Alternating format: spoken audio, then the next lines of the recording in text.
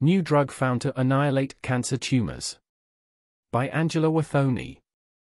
A new drug has been found to annihilate solid cancerous tumors in early-stage studies, and the targeted chemotherapy leaves healthy cells unaffected, scientists have said.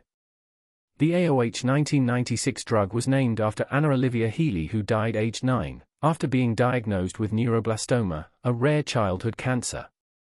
The team at one of the United States' largest cancer research and treatment organizations have spent 2 decades developing the drug that targets a protein in all cancers.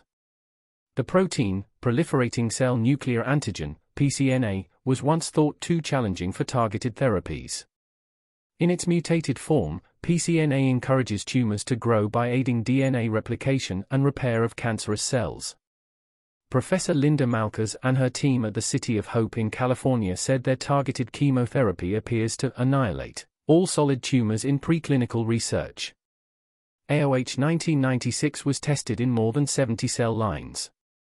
It was found to selectively kill cancer cells by disrupting the normal cell reproductive cycle, while not interrupting the reproductive cycle of healthy stem cells.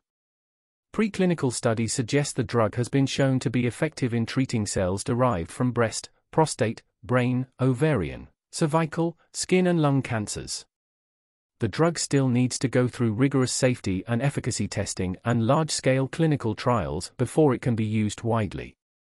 But the first patient received the potentially cancer-stopping pill in October, with the Phase 1 clinical trial ongoing and expected to last for at least 2 years.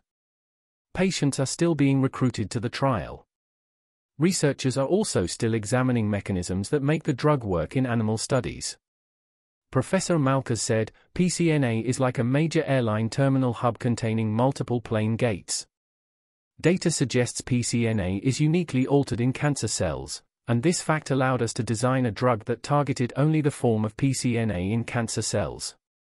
Our cancer-killing pill is like a snowstorm that closes a key airline hub, shutting down all flights in and out only in planes carrying cancer cells.